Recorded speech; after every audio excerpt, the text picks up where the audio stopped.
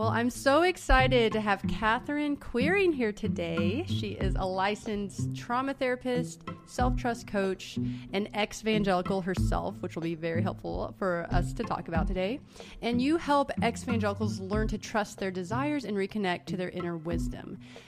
She's the creator of Trust Yourself Again program, Reclaim Your Inner Compass After Leaving Evangelical Subculture, and she is trained in trauma modalities IFS and EMDR, which permeate her work. Thank you so much for being here, Catherine.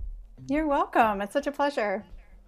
So to start off with, would you be willing to just introduce yourself to us as a person, as a professional, and also I'm really curious about your spiritual journey from evangelical to ex-evangelical.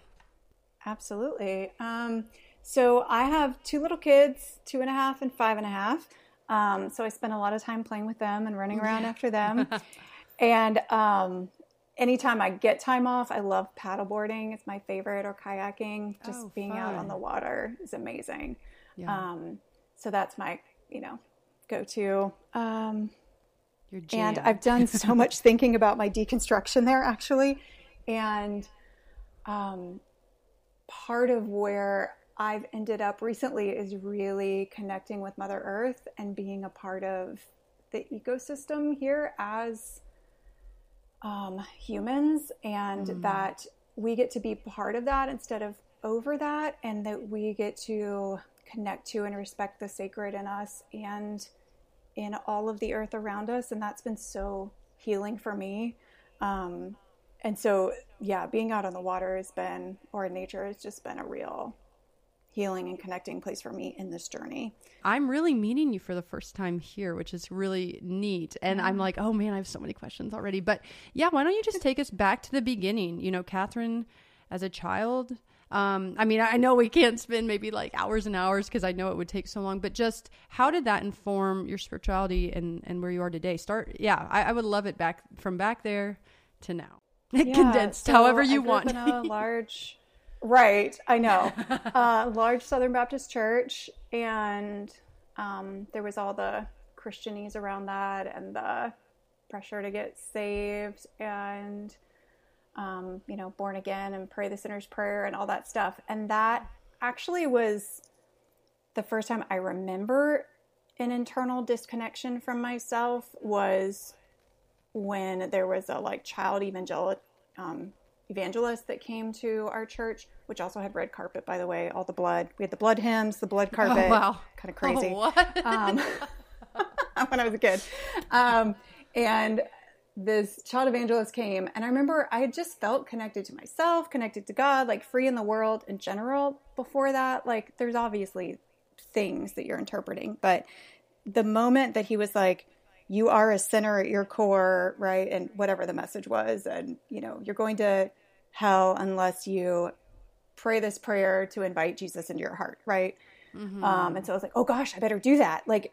In retrospect, that moment was so shocking to me and to my system, and I wouldn't know until recently to call that a form of trauma. That any moment that you have that kind of shock, and I don't know what to do with this, and I feel frozen, and then, okay, I need to fix this, right? That these authorities in my lives outside of me are telling me that I must not be connected with God.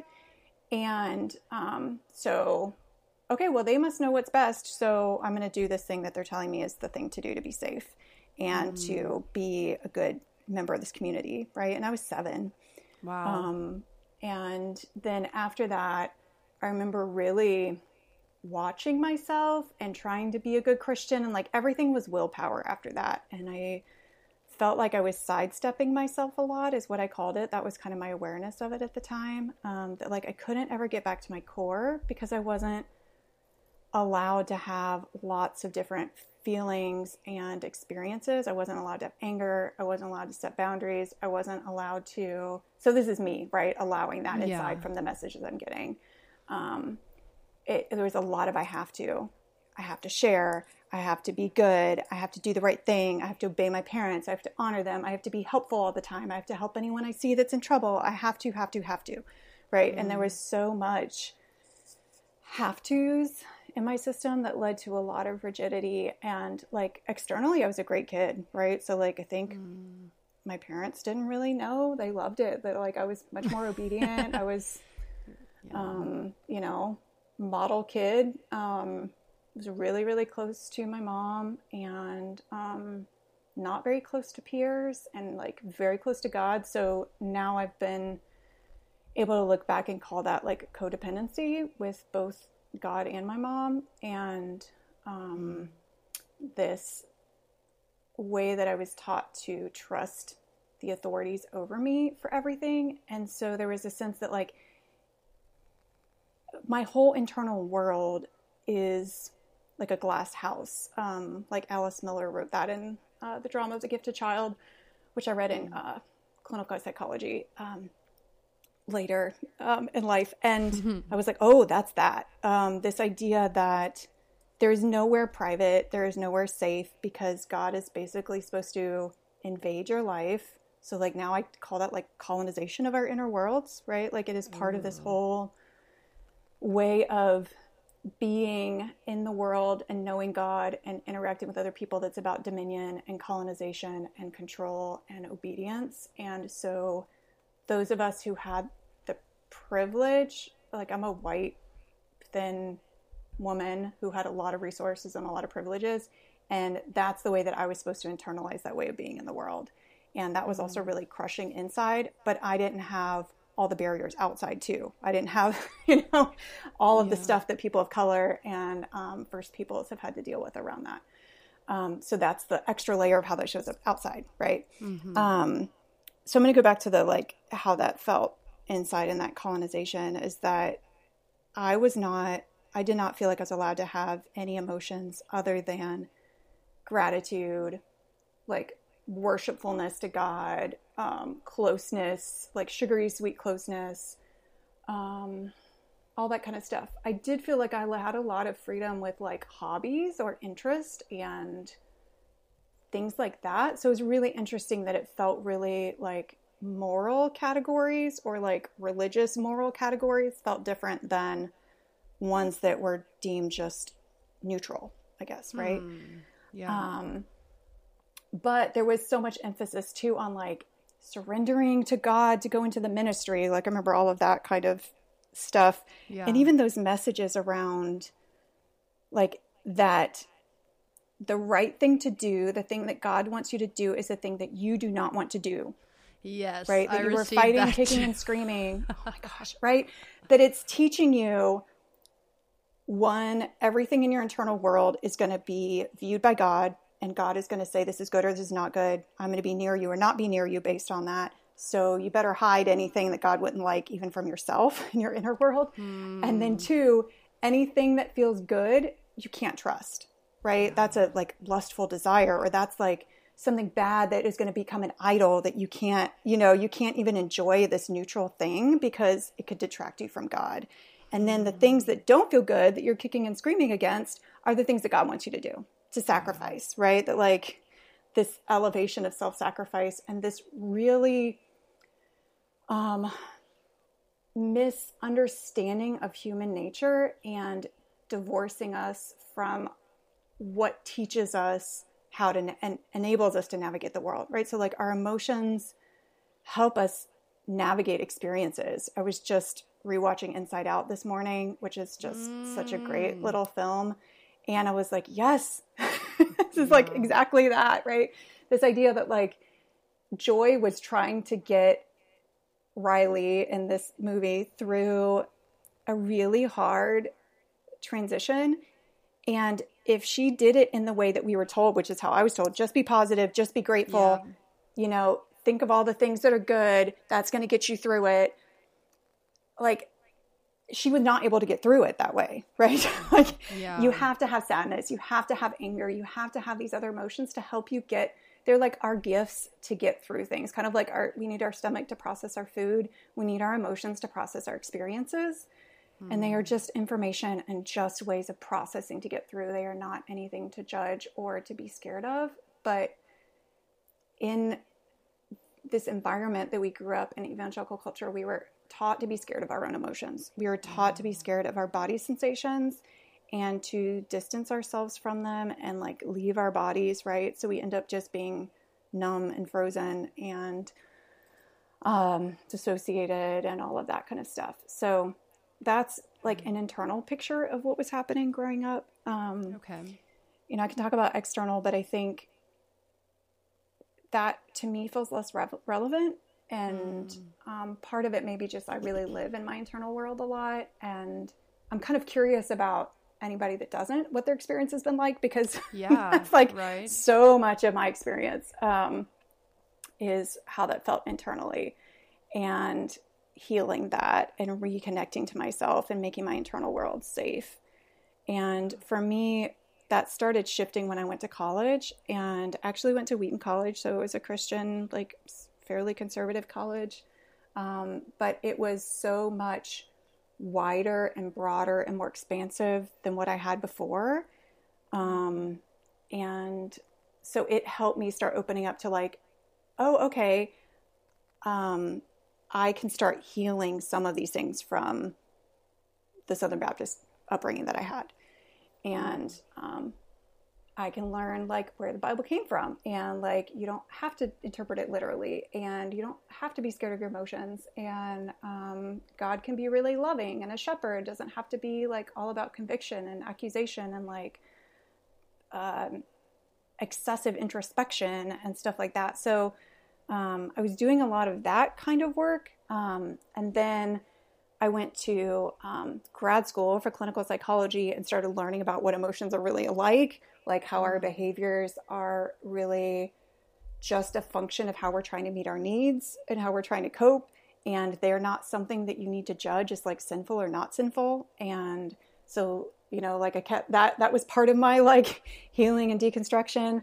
I don't think I really changed a lot of my beliefs externally. I just was healing my internal world and my emotional relationship to myself and to God. And that's always been my focus. And then the doctrine would follow. And for me, as an Enneagram 2, who's like feeling oriented to the world and so in tune with my inner world, that's what came first for me. And it's funny because now that I've, in this past year, like so much is just like the house of cards has fallen down kind of thing.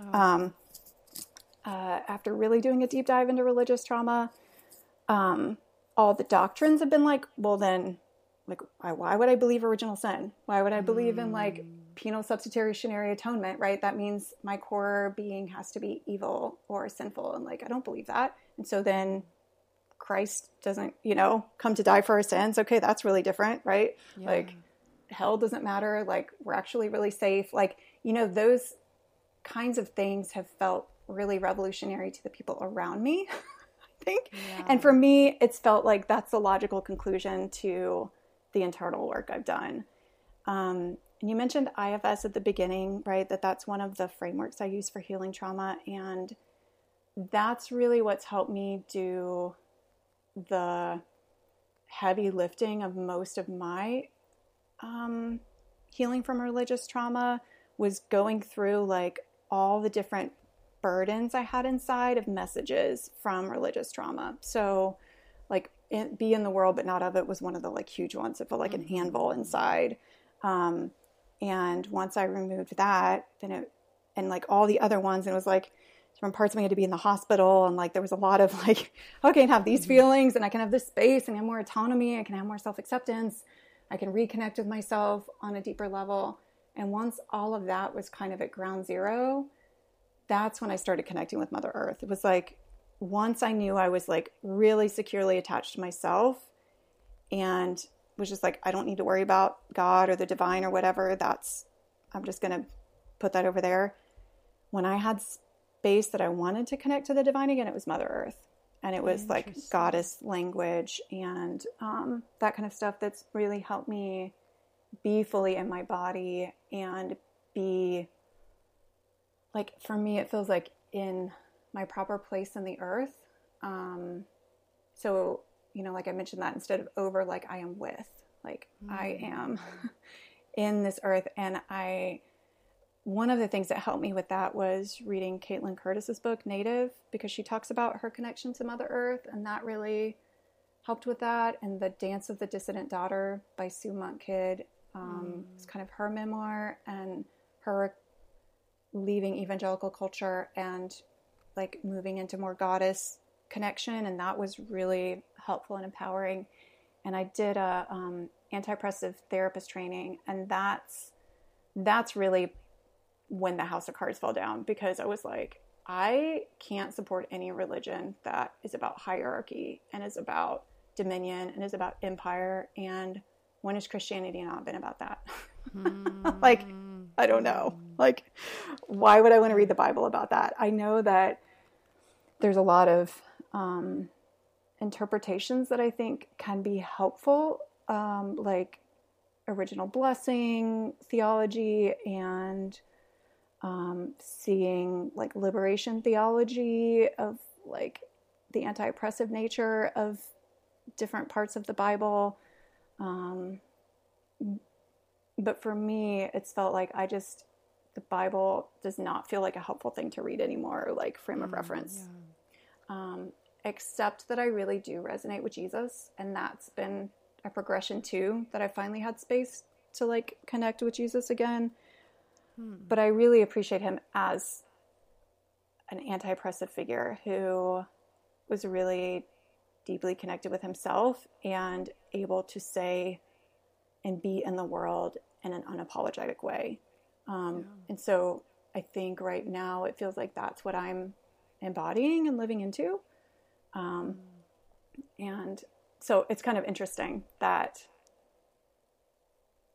that's been my place of where I've landed. But really what feels the most important to me in being present with others and helping them is, how do you connect with yourself and have a secure connection with yourself and really be able to live in your body and listen to yourself? And then whatever comes from that, with like any connection to spirituality or not, like that's up to you. Yeah, that's really powerful. I actually think that's extremely powerful. Recently I did a post about if people who still would call themselves Christians and be under that umbrella, we have, these commands, love others as yourself. But the truth is we've been taught to hate ourselves. Right. And so to me, the work that you do and the work others are doing like this, there's so many Christians that are more conservative theologically who would say, oh no, that's against God or whatever. That's not, you're not supposed to. And it's like, but why not? When you read these things, it's almost like, to me, I read it and that's the baseline. We're supposed to know how to do that. Right. So we can do the next step, and this is of course from Christian frameworking, but I think it's really powerful that I think the work you're doing can, like you said, it can help people no matter really what direction they end up going. They can, it's just, we've been taught to completely bypass like this natural progression of learning how to be a human, it's just wild to me. And I love Lisa Miller's work. She's a psychologist who's studied spirituality for like 25 years and done research about like what is helpful about spirituality and what's not. And that what is helpful is when you are able to perceive that you are held, loved, guided, and never alone, is her phrase. And it's not that you have dogma around it. It's not that you believe it. It's not that you're using willpower. It's not that you are praying and doing and saying the right things to go to heaven. It's that you have enough connection to yourself that you're able to perceive and be open to awe and mystery and uncertainty and connection and those kind of things, that that's what allows you to connect to what's positive, right? And then there's so much language in Christianity about like God holding you and loving you and, you know, like underneath are the everlasting arms. Like, remember that Jeremiah verse? But the way that it's given in those settings does not feel loving, right? It does not feel like there's space. And the other thing I was going to say that she, I really loved, it was part of her research, is that spiritual exploration is part of our developmental journey, just like any other developmental need we have. Just like learning how to walk, just like getting autonomy as teenagers, going through this phase of examining our beliefs and examining how we connect to ourselves and the world. That is a really important part of our development as humans. And instead, the way that evangelicalism shows up is like you have to double down on your beliefs, right? You have to prove it. I mean, you went to apologetics, like you studied apologetics, right? Like that's all about that. It's like double down and tell everybody else exactly what to believe, right? And also, you know, I'm sure you've heard this growing up when people would be like, we do have to double down because look at how many people leave when they go to college. It's all about like, look how many people have left church or don't go. And it's like, why is this automatically bad? Well, it's bad because you think one avenue is the only avenue.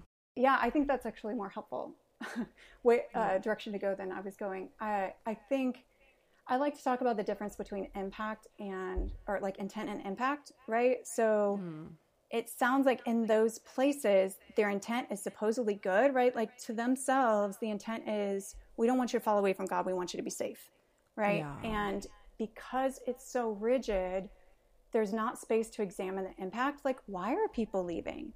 What do they not like, right? Instead of just blaming them for backsliding and that this is the only way then to come back and be right with God and for us to accept you and God to accept you, is like, can we examine the impact? Oh, I love that. I really love in the Netflix documentary, Pray Away. I don't know if you've seen that, but it's about the conversion therapy and the people that were really involved in promoting that. And I wish, the thing that was hard for me about watching it is that I wish there was like an apology from those people, like a more clear, we really get that what we did was harmful. And there wasn't. There was just more like, oh yeah, we're leaving that. That's that. And kind of explaining where they were at for some of the really big people in the movement who were also gay and saying like, this is the right thing to do to leave it. The part that I really loved is that there was this meeting that some of the leaders from Exodus Ministries had with people that had gone through either their conversion therapy programs or other ones. And they actually listened to the impact it had on these people. And once they heard the negative impact it had, they said, okay, we're going to close our doors. Like, we can't do this anymore. And like, that amount of like really listening, right? Without judgment, without like, we know what's right. And we're just kind of giving you this time, but then we're going to like throw our arguments at you. That I think is the key to our future. Like that is the key. If anything is going to change, is that ability to be present and curious and compassionate and listen to others. And that just like astounded me. So that's really stuck with me. Yeah. What was the name of that documentary again? Pray Away. So like pray away the gayness, basically. Oh my gosh. Okay. I got to put that on my list. I've not seen that. Oh man. Well, wow, this is already, I'm in a therapy session with you. So here we go. But I really wanted to talk to you also about how religious, especially evangelical messages and pressures lead us to do this disconnect from ourselves and this distrust, especially.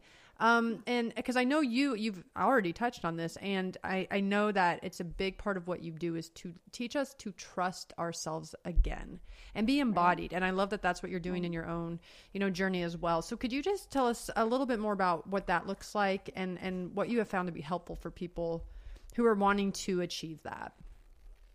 Yeah. So the kind of steps that I've outlined for that and that are in my program are, one, reflecting on what were the systems like and what were the specific messages that taught you not to trust yourself, right? So like Proverbs 3, 5, and 6, right? Like trust in the Lord with all your heart. Do not lean on your own understanding. On all your ways acknowledge him and he will make your path straight, right?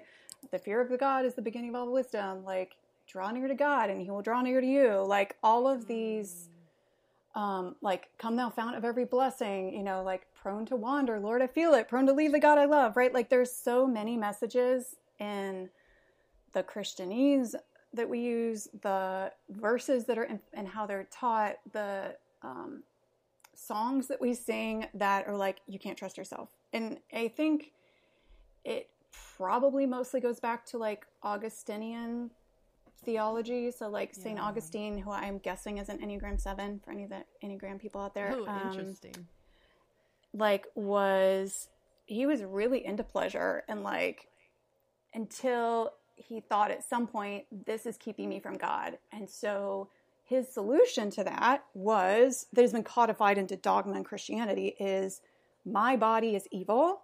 My body is holding all these desires. And so if I consider my body and like flesh evil, right, and any of the desires coming from it, then I can like escape it and become godly, right? And that is kind of the start of original sin and like our bodies being untrustworthy. And then that's just been compounded on in the different ways that Western Christianity has expounded, right? So then you have Descartes, like mind over matter, right? Like just what your mind thinks is important. Like all of our like empirical logical thinking is the thing that is going to save us, right? And this focus on transcendence to God and escaping this earthly world, escaping our bodies, instead of being able to, even within Christian theology, think about Jesus' humanity and God with us. And the word I've been using a lot and that it's been really important to me with Mother Earth is immanence.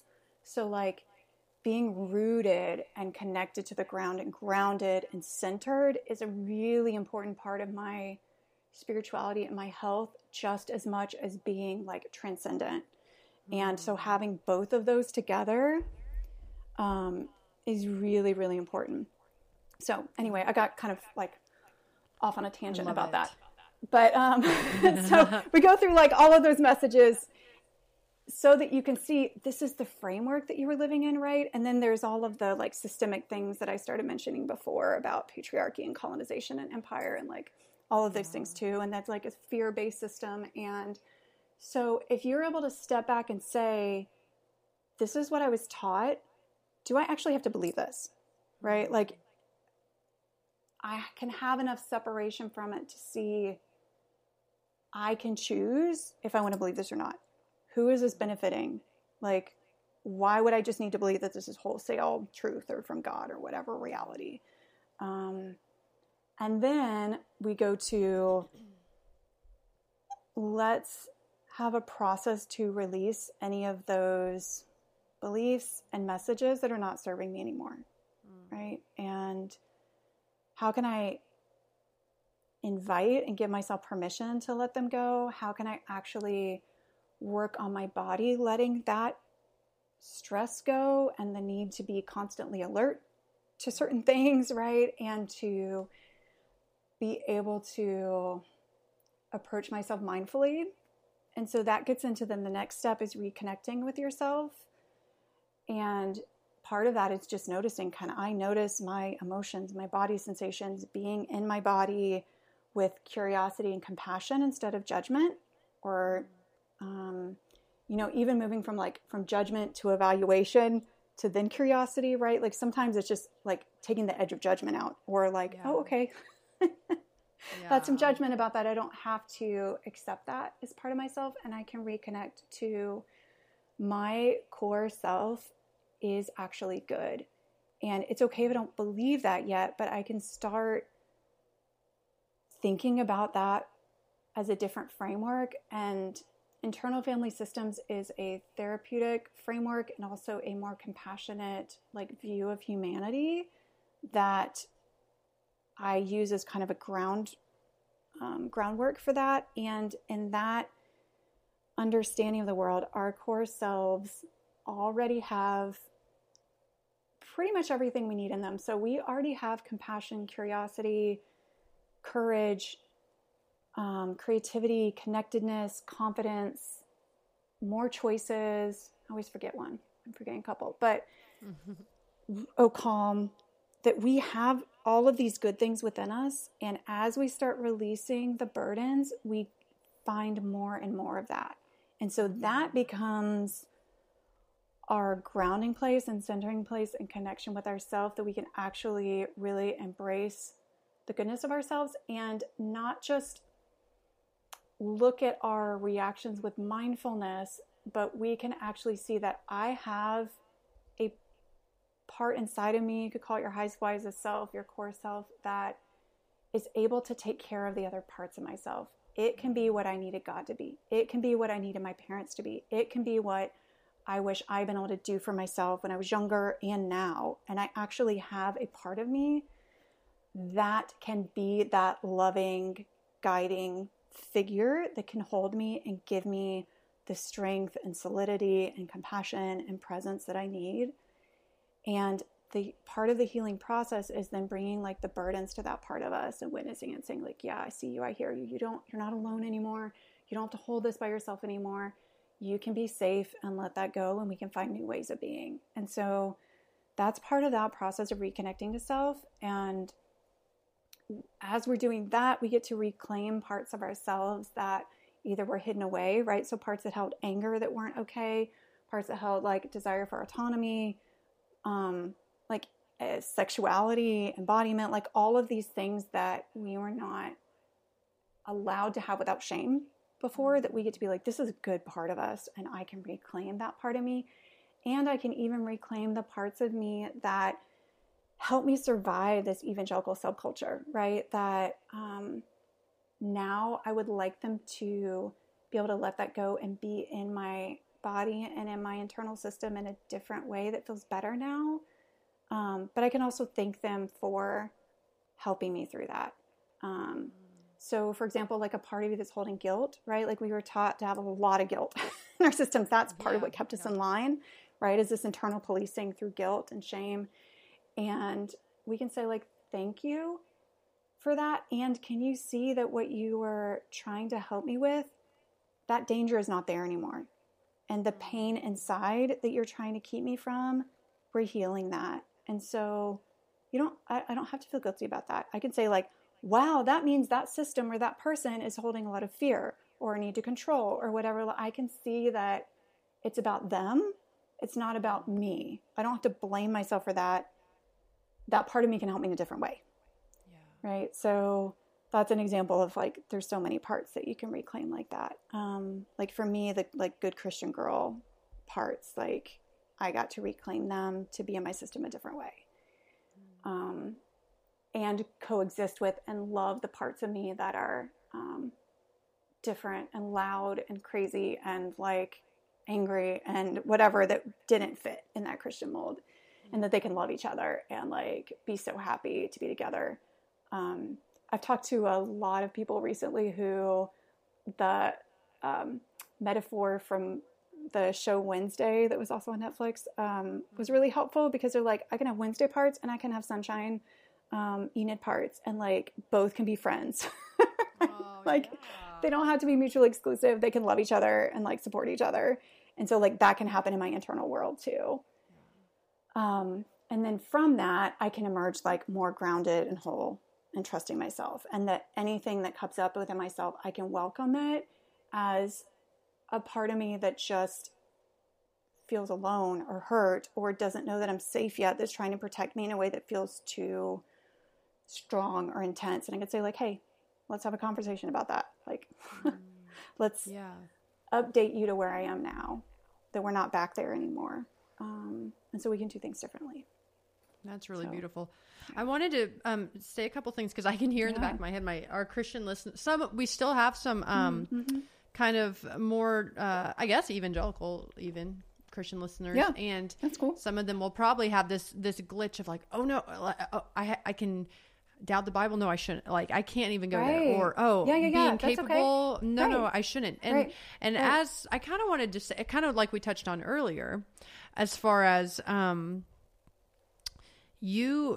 feel like us being capable and trusting ourselves is actually already in the Bible, ironically, even though I don't necessarily interact with the Bible like some would. I think this is something I don't think we realize isn't necessarily, I hate to use the word biblical, but kind of in the sense that I think our system of Christianity has made us think we are not supposed to trust ourselves. And you can definitely get it from the Bible, but I don't think we realize how much the Christian culture has played into that. And so the idea that if people are listening to you and thinking, she's telling us to doubt verses, well, those verses have only gotten to us through interpretation. So to be able to trust our own inner compass first Right. is hugely important if you want to return to the Bible. Right. Like, it's still Yeah, hugely exactly. important. Yep. And I also wanted to say, for some of the people who are like, no, I need to be broken and dependent on Christ. Like that, you know, when I'm weak, I'm strong. It's like, this is something I was taught all growing up. And I think we have to remember, why is it intrinsically better to be broken and incapable and be used for God's kingdom than to be healed, to be able to trust yourself and know your capabilities? You know, if the best you can be is broken and incapable, is it incapable? Not, it's incapable, not incapable. But if that's the best you can be, that sounds like someone who's trying to abuse you. That doesn't sound like the good God we've been sold on. Exactly. Right. And so I just want to say this disclaimer for if there's people who are like, oh, kind of shutting out some of, like, I feel like you're giving extremely valuable advice to people who maybe are even still in the framework, but I don't want them to shut it out because of those things. Right. And it really depends on where you're at, where each person is at. And, you don't have to throw out anything you don't want to throw out. You don't have to throw anything out that's helpful to you. And that's why I say, like, even that beginning parts for me, I was still so rooted in Christianity. It just doesn't fit me now. But like, I'm married to a pastor. I'm still in church every week. Wow. Like I'm not in an evangelical church because the Christianese is, so we can talk about that. Yeah. The Christianese really is triggering to me. And the like emphasis on piety and guilt and like introspection and like that kind of thing. And not every branch of Christianity does that. So yeah, I want to speak to that a little bit, and then I'll get back to like me being in church and kind of where things are now. I could talk to you all day. Okay. Yeah. So where I was talking about like my slice of finding healthier ways, like when I was just had left my Southern Baptist like place that did those ways of being did not feel helpful to me, but I was still so rooted in the Bible. Like I would walk around memorizing Bible verses and like I did not like give myself a second of rest. So like that was not good, but like still like immersed in like scripture is the thing, right? But the things that I was focusing on were different because I was in even some evangelical churches that focused more on Jesus as being loving and being a shepherd and being kind. And so some of the first things that I did was just, can I talk to God like he's a real person? And the book, The Papa Prayer by Larry Crabb at that point was really helpful for me of like getting rid of the Christianese. So I feel like I'm actually talking to God, not just like saying all the like, oh, I'm saying the really nice, important prayer that sounds good, right? Of just like, okay, I'm just talking with God like I would talk with a friend and like I would talk with a person. And that was really helpful. And separating the like loving voices I had inside from the like negative critical ones and saying like anything that would come from God is going to be loving. God's conviction does not feel, so even if like that's important to you is to listen for God's conviction, like that's okay. You can still find a place that feels healthy in that, right? Just because that doesn't fit for me anymore doesn't mean it doesn't for you. And that it feels loving. It feels like freedom. It feels like wholeness. It feels like relief. It doesn't feel like guilt and accusation and judgment, right? That like really honing on like, what is God actually like? And can I let go of the ways that I've been taught God is judgmental or toxic or expects too much from me? Like coming to the place where I was like, God made me a human and he expects me to be human and that's okay, right? Like, so like God doesn't expect anything else out of me. God's happy with me. And so I don't have to be afraid of God turning away from me. I don't have to like, I remember there was one time where like I was envisioning myself just like beating on Jesus's chest and like letting all the anger out. And then I can be angry at Jesus. I can be angry at God. I can be angry at anything I need to be angry at. And God is not fazed, right? That like God was bigger than that. And that was really healing, right? That I can be all of myself and I can connect with myself. And contemplative traditions were really helpful to me at that point, especially as I've said, like I'm such an internal person. And so Taizé and like more liturgical churches were really helpful to me because I could just kind of sit in the rhythm and I could be present with myself and I could be present with God. And that was really healing.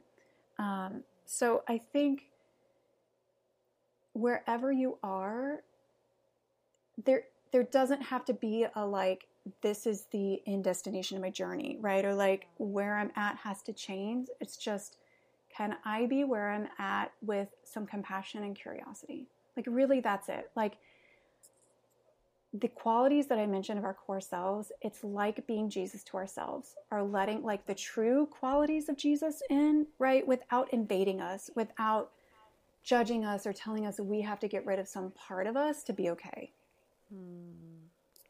That is so beautiful. It's so funny because I'm thinking back to all these times where I've been given messages like, oh, God won't force himself on you, all this stuff. Right. And it's like, it's all, it's kind of there in words. Right. But the way we actually, it's like, okay, we have these messages. It's good. God's fair. And then, but then the way it actually plays out in us internally does not feel anything like that. Yep. So that's really interesting. So could you talk for a second about also how institutionally, systematically, we are taught to mistrust ourselves, gaslight ourselves, only trust in external authorities, and how that plays into part of the healing.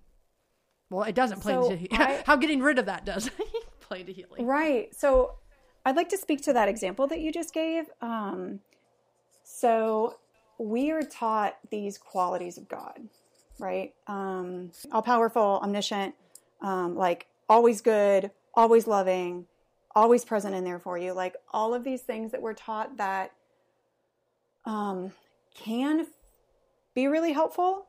And also, if you're not allowed to have any feelings about that, that is where we get squashed inside, right? So it's part of the system not being able to tolerate having feelings about these beliefs we've been given about God, right? So if we're going to say like, God is always all loving.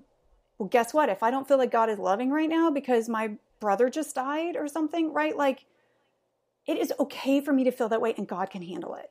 That does not mean that I'm sinning. That is just grief. It does not mean that my relationship with God is like on the rocks, or that there's any tension there, or that God's not there for me, right? Like that truth that God is present is still there. And it's okay if I don't feel God. It's okay if I'm angry at God. It's okay if I don't understand. And I'm like, I hate God right now, right? Like we go through this with our parents too, right? Like in general, if we're allowed to, is this like, I have all these feelings about this authority figure or this person that is supposedly like, controlling the world, as well as the people that could, controlling the little life in the house that I'm in.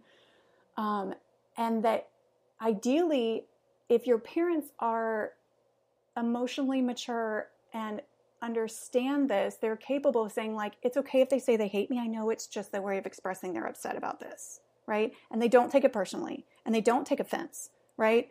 And that's this wider conception I think that we need about what we're saying about God, right? And that is that perception that we are loved, held, guided, and never alone, right? That like, it is not dependent on us, which we've heard over and over, like in the things that we're taught. But we don't actually, Right. And I think part of that is the systems, which I'll get back to in a minute, and the dogma. And part of that is our attempts at humans to create certainty, to deal with the difficulty of having uncertainty in this life, right? And so then we use God and our dogma and our beliefs to try to create that certainty. And that's where we get these spiritual bypassing and these like throwing out just beliefs like, well, just pray more, just believe more. Well, it's your problem. You better go out. Like all of those kind of sound bites that are just telling you, well, this is the way it is, you better fix it, right? Instead of being able to sit with you and be present and be Emmanuel, right? Be like, it's okay wherever you're at and be able to tolerate that. That is where we're able to move through those things in life instead of, well, the only way to get through this is to double down and I must be wrong. And right, that's where part of that mistrust comes in, right? It's like, well, I must be wrong. I must have done something wrong. I must have to change this, right? And that's where these beliefs about the stability of God can be used in an unhelpful way, is when we're taught, well, then we're the ones that have to change, instead of like, we can have whatever our feelings are and that doesn't affect anything. Yeah. It doesn't have to be something to be scared of. Yeah. And then that is somehow like put into this whole system of ways of being, right? That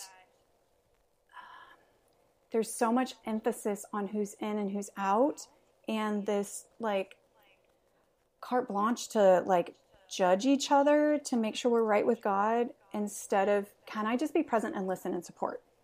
What would that be like? What if I don't have to know if this person's right with God or not?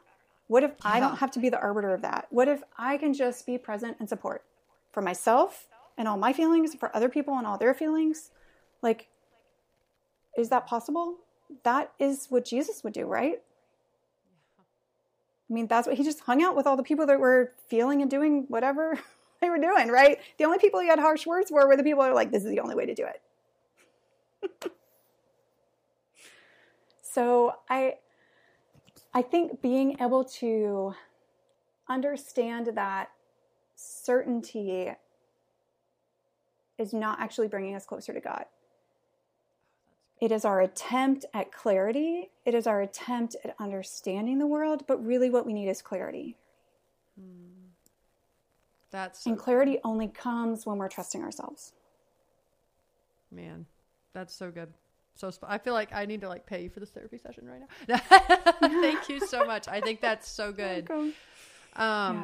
So good. One last point to hit about, for those of us going through this process, I wanted to talk about how we are codependent, anxiously attached to God. Could you talk a little bit about that? Because when I was reading about this, I thought, this is so interesting. I've heard this, of course, with other relationships, but it's not something we ever think about concerning God. At least I hadn't really. Right. Not until my deconstruction, I guess. But yeah, tell us a little bit about what you have been exploring when exploring those attachment styles concerning God. Yeah. So I think it's a little bit like the attempt at clarity, right, that turns into certainty, is that this gift of evangelicalism is this personal relationship with God, right? That God is very deeply personal and wants to connect with us. And the dark side of that, the underbelly of how it gets implemented, is that there's a lot of policing about that and pressure about that and judgment about, that is how you know you're right with God. That is how you know you're going to heaven, is if you feel close to God. Right? And these beliefs that we were taught, that we were talking about earlier, that's like, well, if you don't feel close to God, God is perfect, God never changes, and so it must have been you. You better fix it. Right? Instead of being able to have this wider view of whatever your feelings are, it's okay, right? Like, feelings are neutral. Feelings are information. Feelings are the way that we process the world. And feelings don't tell us about our relationship with God. They don't tell us about how safe we are eternally. Feelings are just feelings. And they've really been weaponized, I think, in this. And we are told that this is how we're supposed to know that we're a good Christian, that we're connected with God, that we're saved, right, is not only the behaviors that people see outside, but like the fruits of the Spirit, right? Like, if I'm not feeling loving, oh no, I must not be close to God. If I'm not feeling generous, if I'm not feeling patient, if I don't have self-control, right, then we're taught to think that there is something wrong. We must not be connected with God because God would give us that, right? if we're connected with Jesus, or like have the Holy Spirit in us, then that's what would be happening, right? And it's really unreasonable expectations for people, and not expectations that God has. And so there's all this pressure around this relationship being good. And I think there's also this emphasis on it being like infantilized in a way, or like you were only supposed to relate to God like a young child does to a parent, right? You obey, you listen, you trust them implicitly, you don't question their perspective on things, right? There's no space to be a teenager. There's no space to be a young adult. There's no space to be an adult, right? But there's this talk about maturing in God, in Christ, right? But the way that it's given to us is that we will believe with more certainty, right? Which is not the case, right? It's more that like we know we're held no matter what. Man, I've never thought these thoughts before. That's so interesting. Yeah. That's really interesting to think about. Childlike faith is like elevated as top tier, you know, and the funny thing is I went back to read about childlike faith because I've wanted to post about that. And it, at least the verse I was thinking of, it doesn't even say childlike faith. It says whoever will receive the kingdom of God like a child. Like it's different. There's differences. There's things we've been taught again with the Christian culture.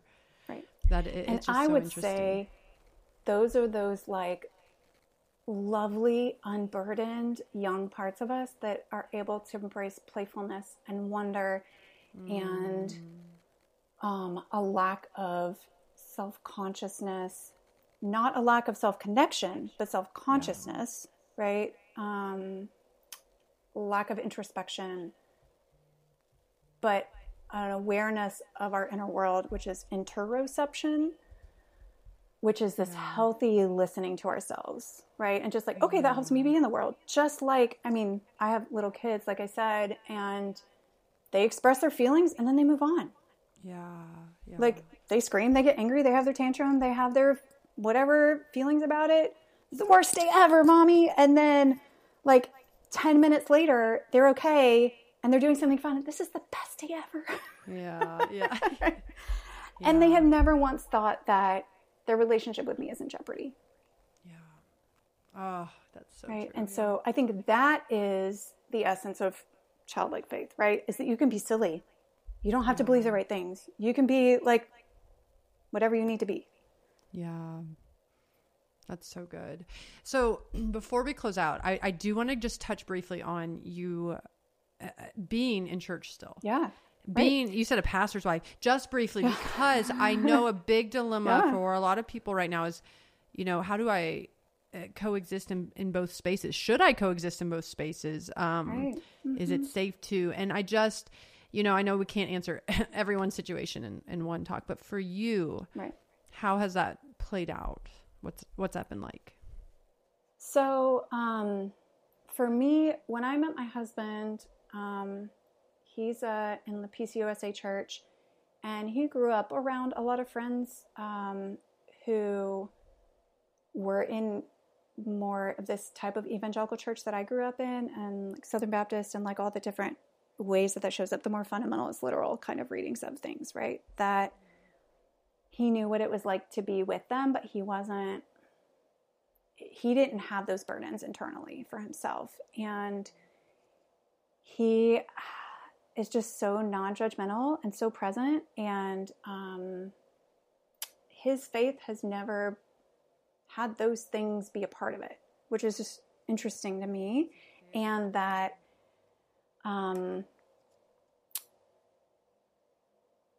that was really helpful to me, that I could see that Christians who did not believe the Bible literally were safe, because I was told they weren't, right? I was told to be suspicious, that they were like the slippery slope to hell, right? And that was a really helpful door for me to walk through, was to go to the church that he was an assistant pastor in at that point when we met, and be like, wow, these people love Jesus too. It's a great place. Like, why are they supposed to be scared of this? And there was a lot more freedom there for me, and less of the, what feels to me like navel gazing, like focus on guilt and policing your behaviors and your feelings, and like the emphasis on that. And there was a lot more emphasis on just loving God and loving your neighbor. And that is great. That feels really good to me. And to have a community that can do that in a way that's safe and healthy, and like people are people, so there's always a lot of drama, but there is a system that is not bypassing and not telling you you can't feel that or think that or that you're wrong. There is not any guilt language. You can ask any questions you want to ask, like, and it doesn't jeopardize anything. In particular, the Presbyterians, they laughingly call themselves the frozen chosen. So there's also not a lot of like emotionality. It's kind of funny. And so it's just, I was still a very devout Christian when I met my husband. And like really until this past year, like really still steeped in Christianity. And it really was some of these things that just, for me,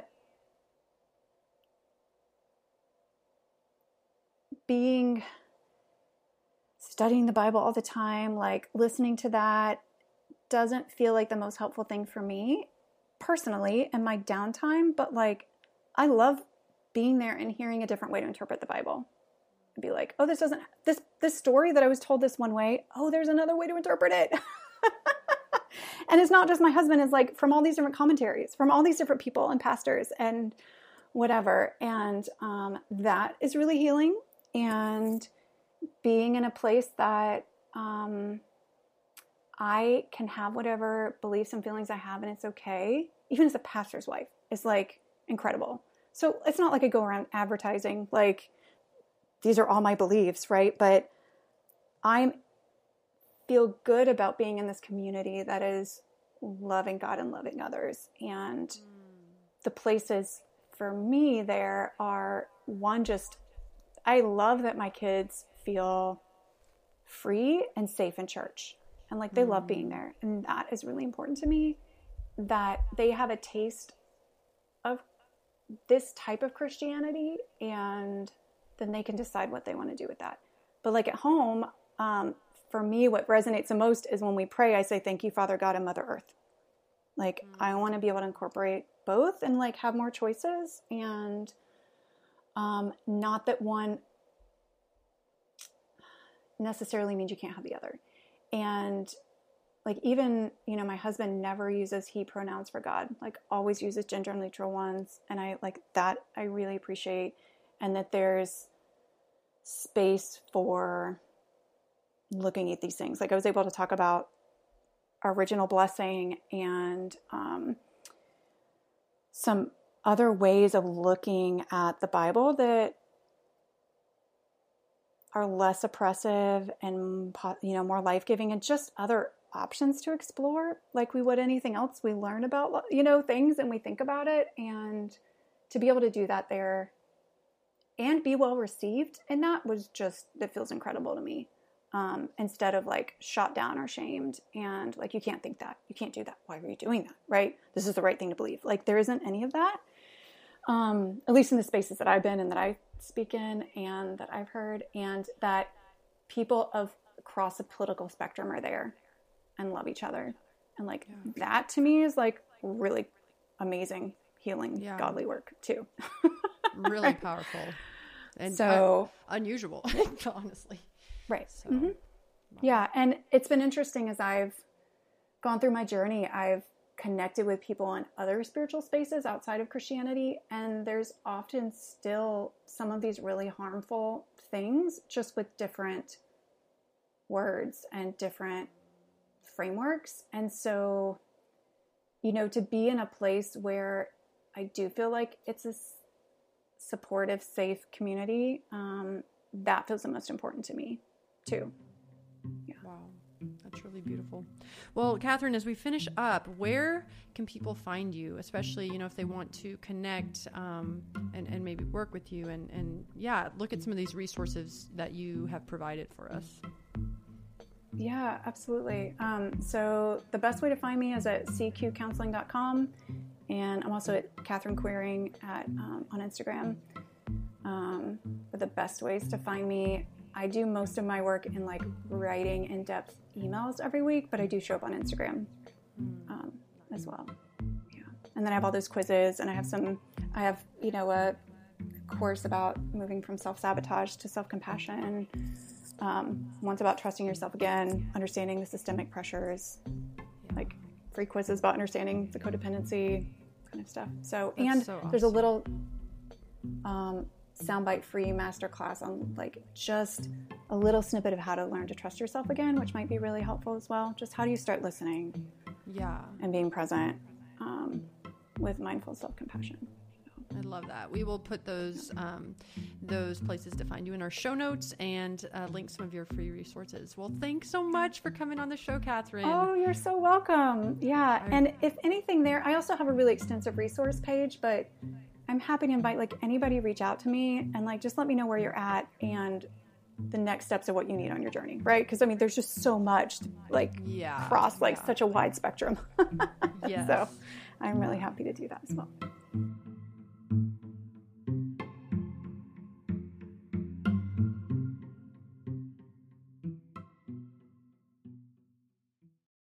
If this episode was meaningful to you, please consider supporting the show at patreon.com/deconstructingthemyth so that episodes like today's keep coming.